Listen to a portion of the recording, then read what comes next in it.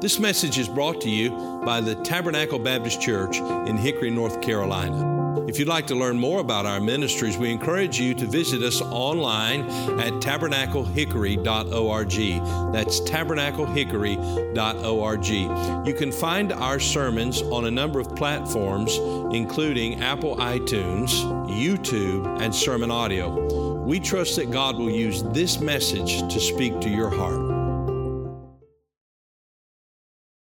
Would you take God's Word, go with me to the Gospel according to Mark, chapter number 9. Mark chapter number 9. We'll begin reading in just a moment in verse number 30. Mark chapter number 9, and we'll begin reading in verse number 30. As we come to Mark chapter number 9, we've seen this chapter open with the transfiguration of the Lord Jesus Christ. He revealed his glory to his disciples, Peter, James, and John. They will testify of this after his resurrection according to his commandment.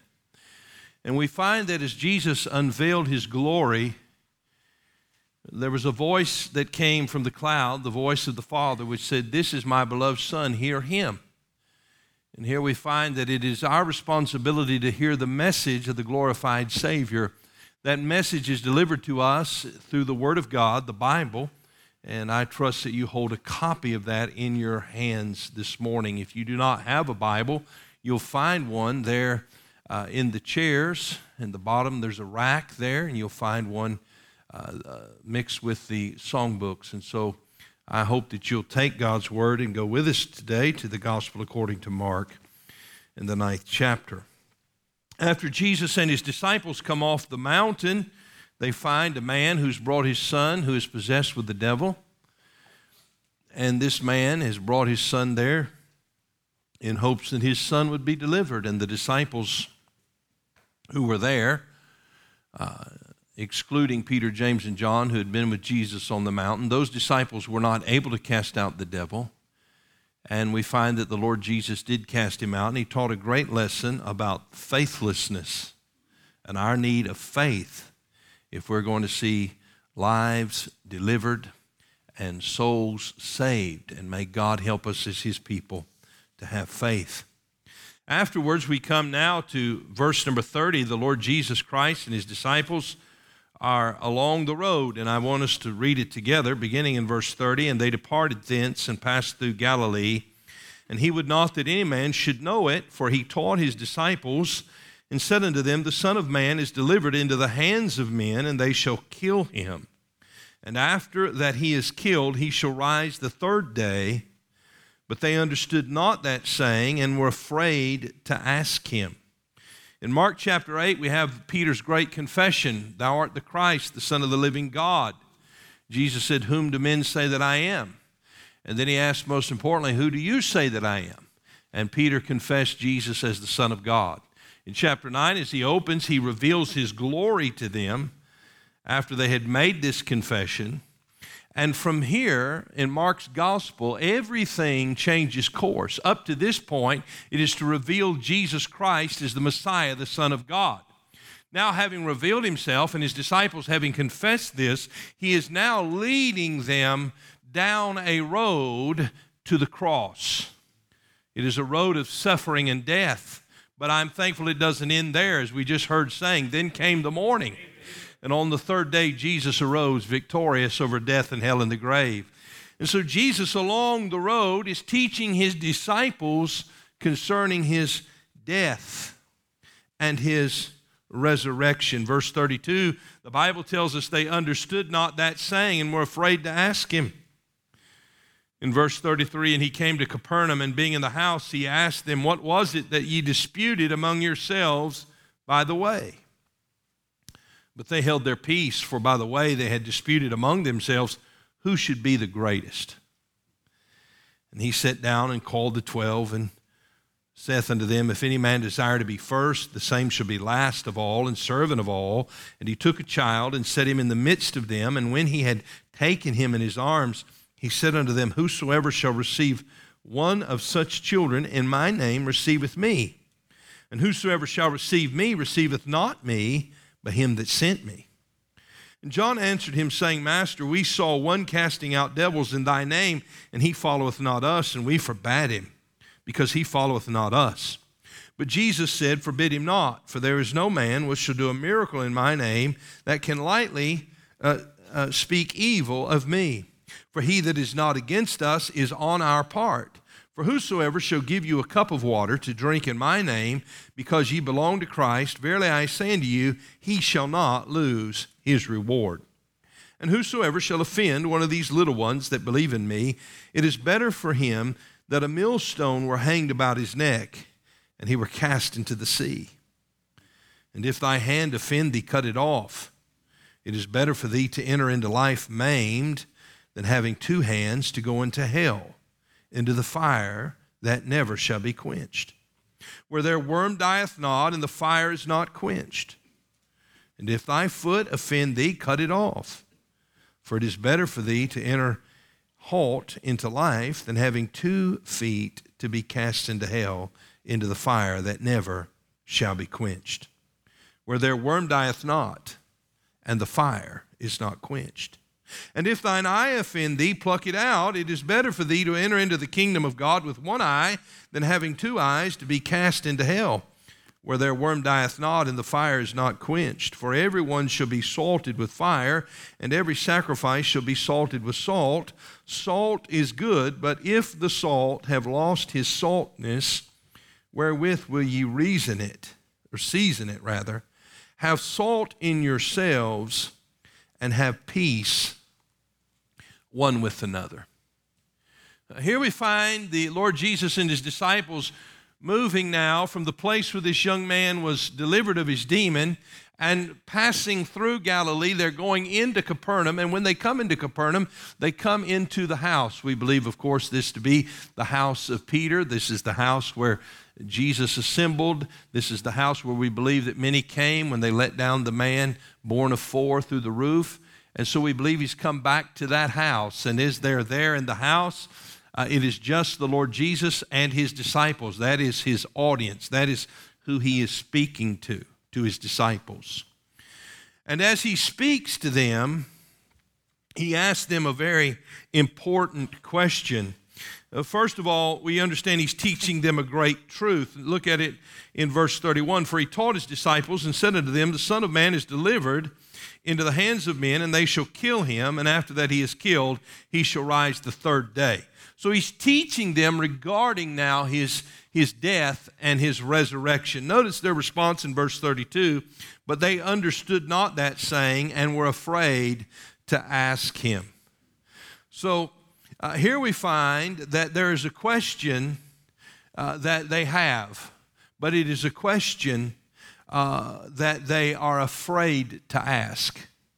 They're afraid to ask the Lord what he means by this. Of course, he's already tried to tell them, and as we've seen in earlier passages, the disciples are slow learners, and we can identify with them, I would imagine, right? Because oftentimes we're slow learners when it comes to the things of God and knowing God and his plan for our lives.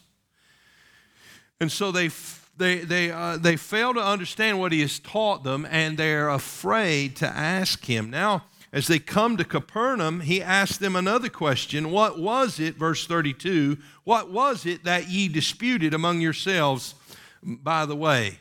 And notice the Bible says, but they held their peace. So we see here there was a question that they would not ask, but now we find a question that they will not answer.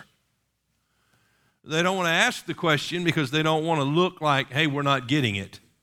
And they don't want to answer this other question because they don't want to admit to Jesus what they've been disputing about along the way. And what have they been disputing about? While he's trying to teach them about his death on the cross, what are they disputing about? Who is greatest? Who is greatest? You know, oftentimes when we are confronted with our own sinfulness, we get uncomfortable, don't we?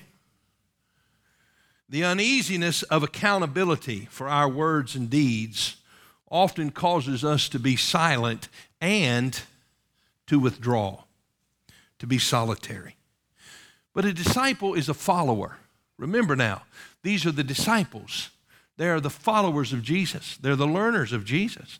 That's what it means to be a disciple, to be a follower, to be a learner. And here they are confronted with what they had been talking about, but they do not want to admit it, so they become silent. They want to withdraw. This accountability makes them very uncomfortable. And that is the way many people respond to accountability. We understand, though, the life of the disciple is a life of accountability. If you're a Christian, you don't belong to yourself. You belong to Him. And look, you are not sovereign over your life. Jesus Christ is sovereign over your life. Therefore, you are accountable to God. Or every person who will ever live upon the face of this earth, or who has ever lived, will give an account for himself before his Creator. The Bible teaches that very clearly. The Bible says, and as it is appointed unto men once to die, and after this, the judgment. We will all give an account, the Bible says. And so the life of a disciple is a life of accountability. And the disciple's life is marked by reproof. That's being told when you're doing something wrong. By correction. That's not only being told what you're doing wrong, but how to make it right. As Paul wrote to Timothy, and an instruction in righteousness. That's what our lives are marked by as disciples. Reproof, correction, and instruction in righteousness. Where I'm wrong, how to get right, and how to stay right. That's the accountability. And here we find the Lord Jesus with His disciples, and they're on the road. And as they're on the road, He points out to them three dangers. Three dangers that all of us must recognize as those who profess to be disciples of the Lord Jesus Christ. And so I want to speak to you this morning on the subject, dangers along the road of discipleship. Dangers along the road of discipleship. In our text, there are three dangers that the Lord Jesus Christ calls the attention of His disciples, or calls to the attention of His disciples. Number one is the danger of division. Number two is the danger of exclusion. And number three is the danger of corruption. Now this morning we'll only have time to look at number one. That is the danger of division. This evening we'll look at the danger of exclusion. Next Sunday, God willing, we'll look at the danger of corruption. But let's look first of all this morning at the danger of division. The danger of division. Notice again, the Lord Jesus asked His disciples in verse 33, what was it that ye disputed among yourselves by the way? But they held their peace, for by the way they had disputed among themselves who should be the greatest. They wanted to know what the pecking order was. Who was the top disciple? That's what they were fighting over. That's what they were disputing among themselves. Now, I want you to imagine, Peter, James, and John have been on the Mountain of Transfiguration. They've seen something the other disciples did not get to see. In fact, those three guys comprised the inner circle of the Lord Jesus Christ. Now, they comprised the inner circle of the Lord Jesus Christ because they desired to be on the inner circle. And by the way, as we learn, we can get as close to God as we desire to be. If I will draw nigh to God, He will draw nigh to me. And so here are three who were close to Jesus, the closest of the disciples. And maybe perhaps we could hear them talking about what they had seen, although they weren't able to disclose it to the other disciples. It was evident that the Lord had been on the mountain with those three. It was evident that those three had witnessed something, though they were unable to talk about it. And so maybe and perhaps, and this is just pure speculation, there was some jealousy and some rivalry among the disciples about who was the greatest. Maybe Peter thought it was him. Maybe John thought it was him. Maybe James thought it to be himself. Maybe perhaps Matthew thought, no, it's got to be me. And so we find here that the Lord Jesus Christ, already knowing, he asked this question, but not because he needed to know. He already knew the problem. And let me tell you what the problem was. The problem was pride. The problem was pride. And it was a big problem because the Lord Jesus Christ could not allow it to continue unless He addressed it. Because these are His disciples. They are to be the apostles of the church of the Lord Jesus Christ. They are to be the messengers of the gospel after his death and his resurrection. They are to be the ones who go into the highways and the hedges and go into the uttermost parts of the earth preaching the gospel. And so the Lord Jesus Christ could not allow this contention and this potential division to continue because these were his disciples. And there's to be no schism in the body, as the Apostle Paul wrote to the church at Corinth. And so the Lord Jesus here deals with the problem of their pride and the danger here of division. The Bible says in Proverbs 13 and verse 10, only by pride cometh contention. Do you know when churches have problems and churches have church splits, and we hear about those, don't we? It's because of pride. When family will not speak to other family members, let me tell you what brings that contention in. Pride. Only by pride cometh contention. And here's the pride of the disciples being manifest as they desire to establish who is the greatest. And no doubt all 12 of them probably thought they were the greatest of all of the others. And so we see how the Lord Jesus Christ deals with this danger division. 3 ways in which he deals with it. Number 1, a probing question. He asks a probing question. What was it ye disputed among the way? Now, I want you to think about the words as they disputed. You know, oh, I'm the greatest. It has to be me. No, I'm the one that brought him the little lad with the loaves and the fishes. It has to be me. No, I'm the one that he decided to take up on the mountain. It has to be me. No, I cast out more demons than any of the rest of you guys. It had to be me. Can't you just hear their words as they go about to establish who's the greatest? But in the midst of all their words comes his word. And his word is given in the form of a question. And it is a question that is powerful. It is a question that is convicting. What was it ye disputed among the way? And when he asked that question, it penetrated them to the core.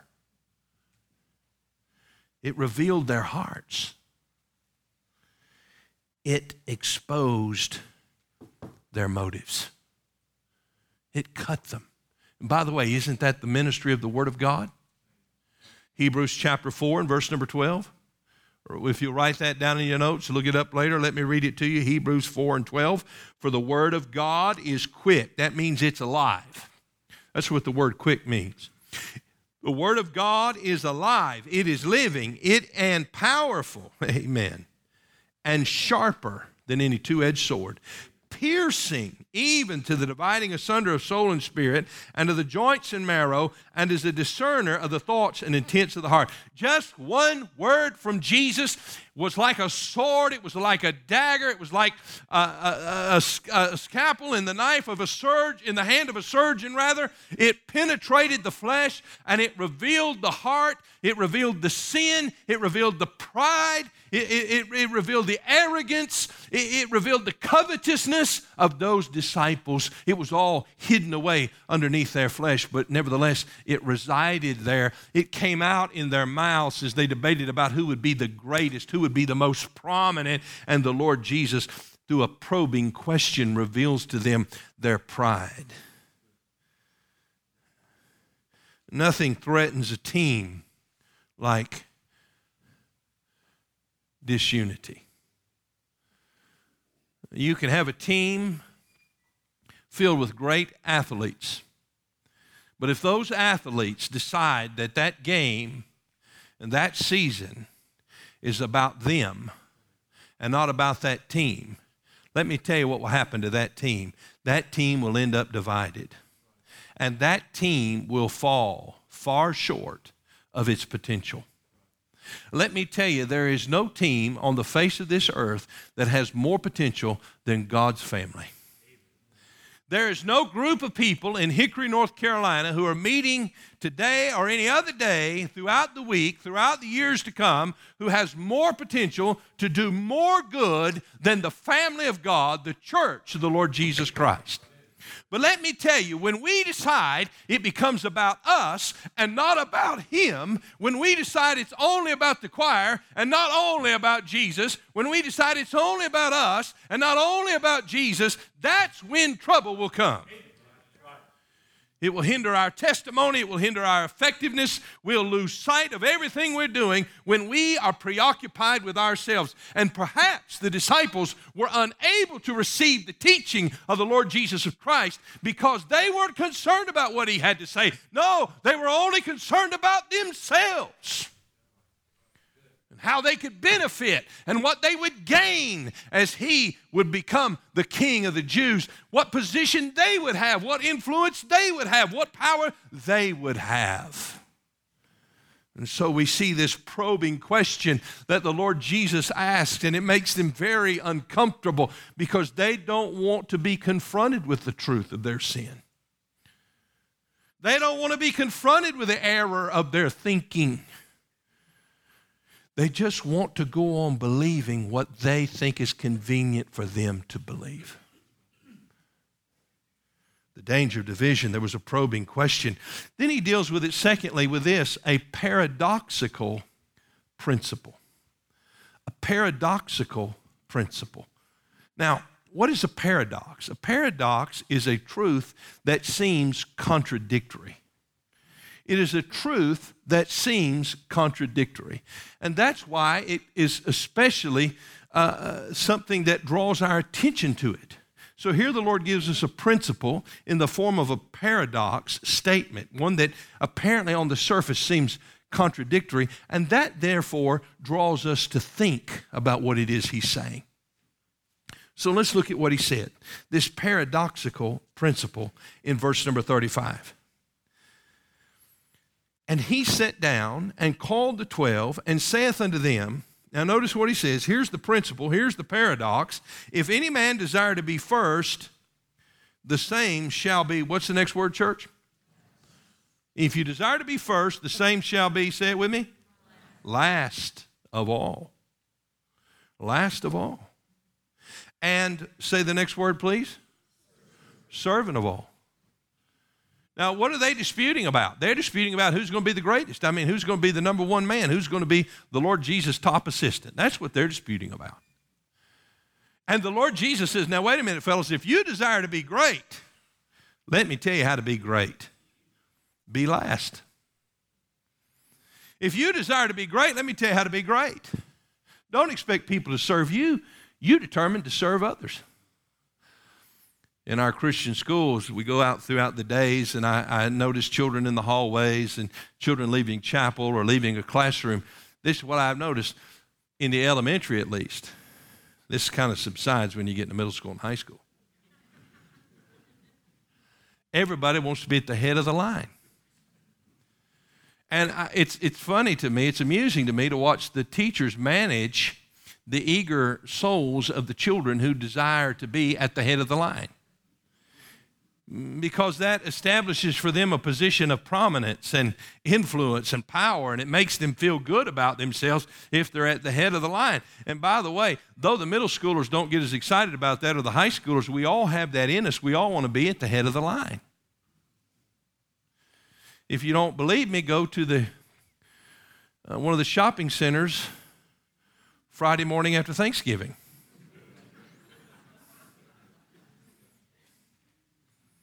And watch them race through the aisles to get something that will be out of style in just a few months. Watch them celebrate as they lift their Cabbage Patch dolls into the air. Right? You see, this Jews' religion at the day of Jesus and the disciples was, and their culture, not just their religion, but their culture was one that put a great premium on honor and a great premium on position and standing. In Matthew chapter 6, the Lord Jesus Christ deals with this, and He speaks about those religious leaders who prayed in public places so that people would think well of them. And He said they have their reward. And then they would go about and they would make themselves look like they were mourning, and everybody would see that they were fasting. And Jesus said they have their reward. And when they gave their offering, they made sure that everybody saw it. I'm going to put my offering in. And people looked at them and said, well, those are good people. I mean, they pray, they give their offering, they're fasting. And Jesus said they have their reward. You see, their motive was to be seen of men. Their motive was to receive honor. I want you to go with me to Matthew chapter 23, if you'll turn there just a few pages back. Matthew, Mark. Find Matthew chapter number 23. And verse number 1, the Lord Jesus is addressing this thought, this culture that was pervasive in the hearts and minds of the people, and it was pervasive in the minds of the disciples. And so we see it in Matthew chapter 23 and verse number 1. Then spake Jesus to the multitude and to his disciples, saying, the scribes and the Pharisees sit in Moses' seat. That's a position. That's a place of prominence. All therefore whatsoever they bid you observe, that observe and do. But do not ye after their works, for they say and do not. For they bind heavy burdens and grievous to be borne, and lay them on men's shoulders, but they themselves will not move them with one of their fingers. Verse 5, but all their works they do for to be seen of men. Did you see that? Why are they doing it? What's their motivation? To be seen of men. They make broad their phylacteries, that's the borders of their garments, and enlarge the borders of their garments. They want to be seen. They want people to know they're in positions of leadership. They want people to know they're prestigious. They want people to know they're good Christians. And love the uppermost rooms at feasts and the chief seats in the synagogues and greetings in the markets, and to be called of men, Rabbi, Rabbi. They love that. It did something for their ego. They like the recognition. Verse 8, but be not ye called Rabbi, for one is your master, even Christ, and all ye are brethren, and call no man your father upon the earth, for one is your Father which is in heaven. Neither be ye called masters, for one is your master, even Christ. Now notice this, verse 11. Here's this paradox. But he that is greatest among you shall be your servant. And whosoever shall exalt himself shall be abased, and he that shall humble himself shall be exalted. You see, in the Lord's economy, pride leads to bankruptcy, and humility leads to riches. The Bible teaches us that we are to humble ourselves. The way up is down, and may God help his people, his disciples, who truly want to know him, to learn to humble themselves under the mighty hand of God. The Bible says in Romans chapter 12 and verse number 3, as Paul is writing there, he says this, for I say through the grace given unto me, to every man that is among you. That's to every person. That's what that means. So here's the message. Are you listening? To every person among us, every believer, every Christian, here's what the Lord has to say. He says, not to think of himself more highly than he ought to think. Not to think of himself more highly than he ought to think. Go with me, if you would, please, 1 Peter chapter 5. Here we find this principle mentioned again by Peter. 1 Peter chapter number 5.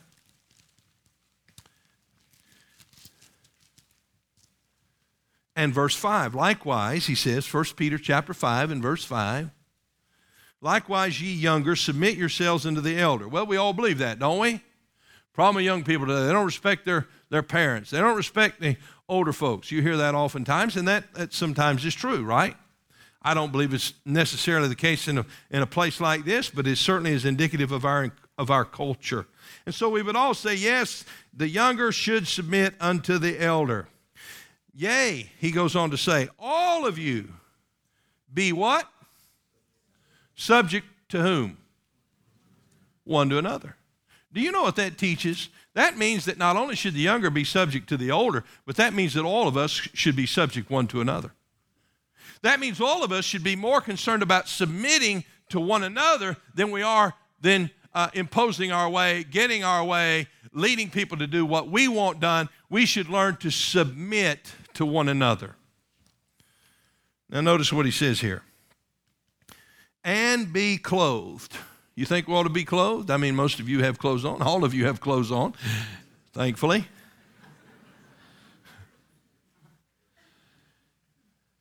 Be clothed with what? Humility. What's the garment? Humility. That's the garment I ought to have on this morning, the garment of humility. That is a garment that doesn't say, look at me. No, that is a garment that says, don't pay any attention to me. To be clothed with humility. For God resisteth what group? The proud. And God giveth grace to the humble. Do you want to be resisted by God, or do you want grace? You see, God is speaking to us very clearly. He's laying out for us a principle in the form of a paradox. If we want to be great, if we truly want to be great, then we must become last and become servant. What did Jesus do when he left heaven? He took upon himself the form of a servant, and he humbled himself. Do you remember when the disciples came into the upper room? What did the Lord Jesus do? He girded himself with a towel and he washed their dirty, dusty feet. The Son of God washed the dirty, dusty feet of the disciples. Are you too good to do that? Then, friend, you're just too good for God to use. He said, if you want to be great, be last. If you want to be great, be a servant. A paradoxical principle. You see, the life of the disciple is a life of humility. It is a life of persecution and death. It is a life of death, most importantly, to self. That means ambition. That means place. That means status. And so much more. The hardest lesson that we have to learn is the lesson of death to self and being yielded to God. Would you submit yourself to Him? Would you humble yourself? Do you know that pride is an ugliness that repels people? But humility is a beautiful, beautiful ornament that attracts people. And when a Christian or when a church has an arrogant spirit, a spirit of pride, do you know what people find that to be? Repulsive. But when a church and a Christian have a spirit of humility, do you know what people find? They find that's an attractive place. I want to know more about their Savior. And may God help us to be humble people. Humble people. Now, he's dealing with division. He can't allow this division to go on. And this division only comes by pride. And so he asked this probing question. What are you guys talking about over there? He knew, didn't he? He knew what was in their hearts. Oh, nothing. Oh, yeah. I know what you're talking about. Let me tell you how I know what you're talking about. I want you to sit down and listen to me. If anybody desires to be first, the same shall be last and servant of all. There's that paradoxical principle. And then he closes this with a powerful picture. Would you look at it with me? A powerful picture. He's going to illustrate this truth. And he's going to do so in a powerful way. I want you to go back with me, if you would please, to Mark chapter number 9. And notice this beautiful picture that the Lord Jesus Christ uses to illustrate this truth to his disciples, this lesson of humility. We see it here in verse number 36. And he took a child. He took a child. What's he going to use to illustrate this? A child. We could walk into the nursery. We could take one of the little babies, maybe one of the little toddlers that's just walking, and we could bring him into this assembly. And Jesus took that little child and brought him in. He said, hey, all you hot shots, you gather around here. All you top dogs, I want you to sit down here. You see this little fella? And then he took him up into his arms. He took that little boy, that little girl, whatever it was, he took that child into his arms. Notice what he says. When he had taken him up, So it's a little boy. When he had taken him in his arms, he said unto them, verse 37, whosoever shall receive one such children in my name receiveth me. And whosoever shall receive me receiveth not me, but him that sent me. Now he's going to draw a parallel. Let's follow his logic. Receive the child, he says. Receive this little boy, then you're receiving me. Reject the child, you're rejecting me. Receive the child, you're receiving me. But not only are you receiving me, who else are you receiving? You're receiving the Father. You're receiving him that sent me. Now, if you want to receive me, Jesus says you have to receive this child. If you want to reject me, then reject this child. And by the way, when you reject that child, you reject me, you reject the Father. And so he uses a powerful picture. I want you to go with me to Matthew chapter 18. Matthew, dealing with this same thought and this same illustration, gives us a little light that I think will help us. Matthew chapter number 18. At the same time, Matthew chapter 18 and verse number 1, at the same time came the disciples unto Jesus, saying, who is the greatest in the kingdom of heaven? Well, they just can't get this off their mind, can they? And Jesus called a little child unto him and set him in the midst of them and said, verily I say unto you, except ye be converted and become as little children, ye shall not enter into the kingdom of heaven. Whosoever therefore shall humble himself as this little child, the same is greatest in the kingdom of heaven. And whoso shall receive one such little child in my name receiveth me. So here the Lord Jesus Christ not only admonishes the disciples to receive one as a little child, but he admonishes them to humble themselves and become as a little child. Now, let's go back now to Mark 9. Here are the disciples, and they're arguing and disputing about who's going to be the greatest because Jesus is the Messiah, and they're going to have a place of prominence in the kingdom. And this is inbred in them. This is ingrained in them because this is the culture of the Jews and the religion of the Jews at that time. So this is the way they think. And Jesus said, wait a minute, you guys got it all wrong. Look at this little child. You see him. What is he? He's helpless. He's dependent. He's in some measure innocent, right? We know that if we deal with them very long, they're not altogether innocent. But in some measure, he's innocent. He has nothing to offer me.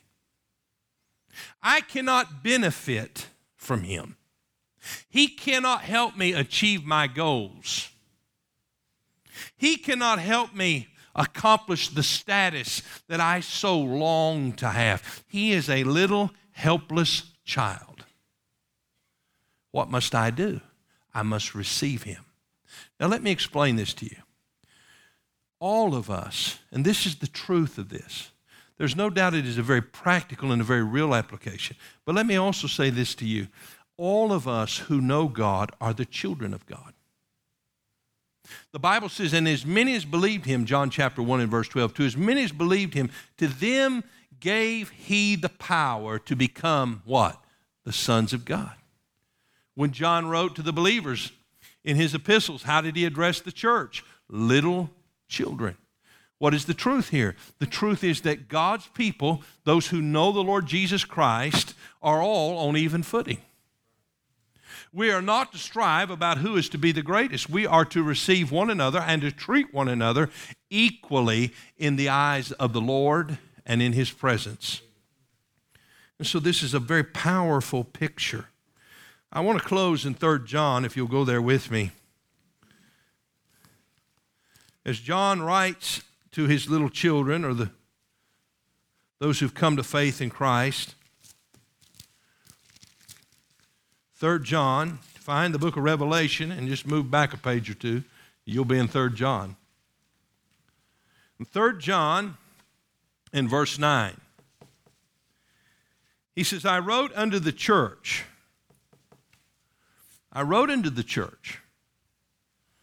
But Diotrephes, who loveth to have the preeminence among them. What's the next word? Finish it, would you? Receiveth us not. This guy Diotrephes, he got in the church. He decided it was his church. By the way, the day you decide it's your church and not Jesus, that's the day you're in trouble, friend. Diotrephes decided it was his church, and he didn't want somebody like Paul around or John around, any of those disciples around, because Diotrephes, he sort of liked being the main guy. He liked having influence. He liked having power. He liked it that his opinion was weighty. And so the Bible says he loved to have the preeminence among them. And because of that, he receiveth us not. Do you know what Diotrephes did? He rejected the Lord's little children. And when he rejected the Lord's little children, do you know who else he rejected?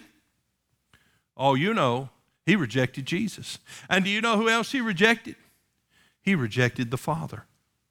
Well, friend, if we're going to be disciples, we need to be aware of the danger along the road to discipleship.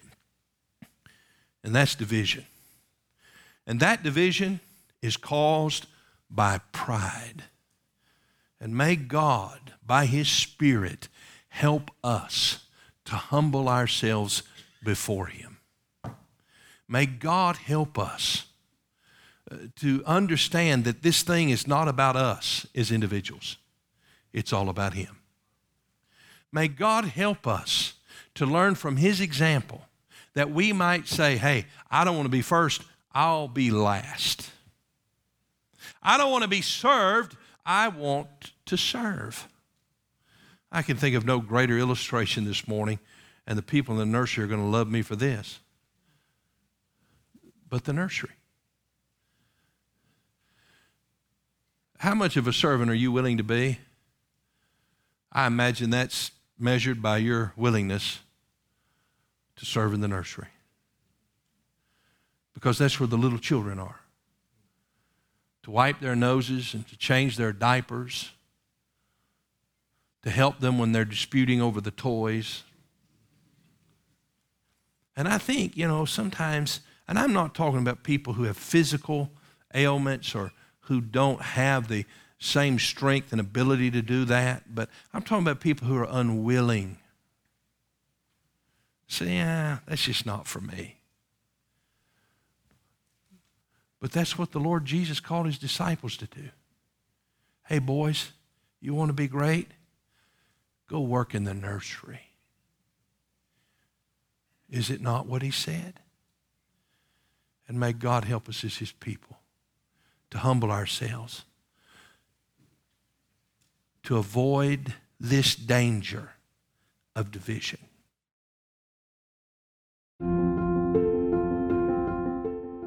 Thank you for listening to this message from Tabernacle Baptist Church. We pray that God has used His Word to speak to your heart today. If you'd like to learn more about the ministries of Tabernacle Baptist Church, you can go to our website, tabernaclehickory.org. That is tabernaclehickory.org. There you'll find additional resources that we pray God will use to be a help to you. If the Lord should lead you to partner with us or make a donation online, you'll find a link provided on the website at tabernaclehickory.org.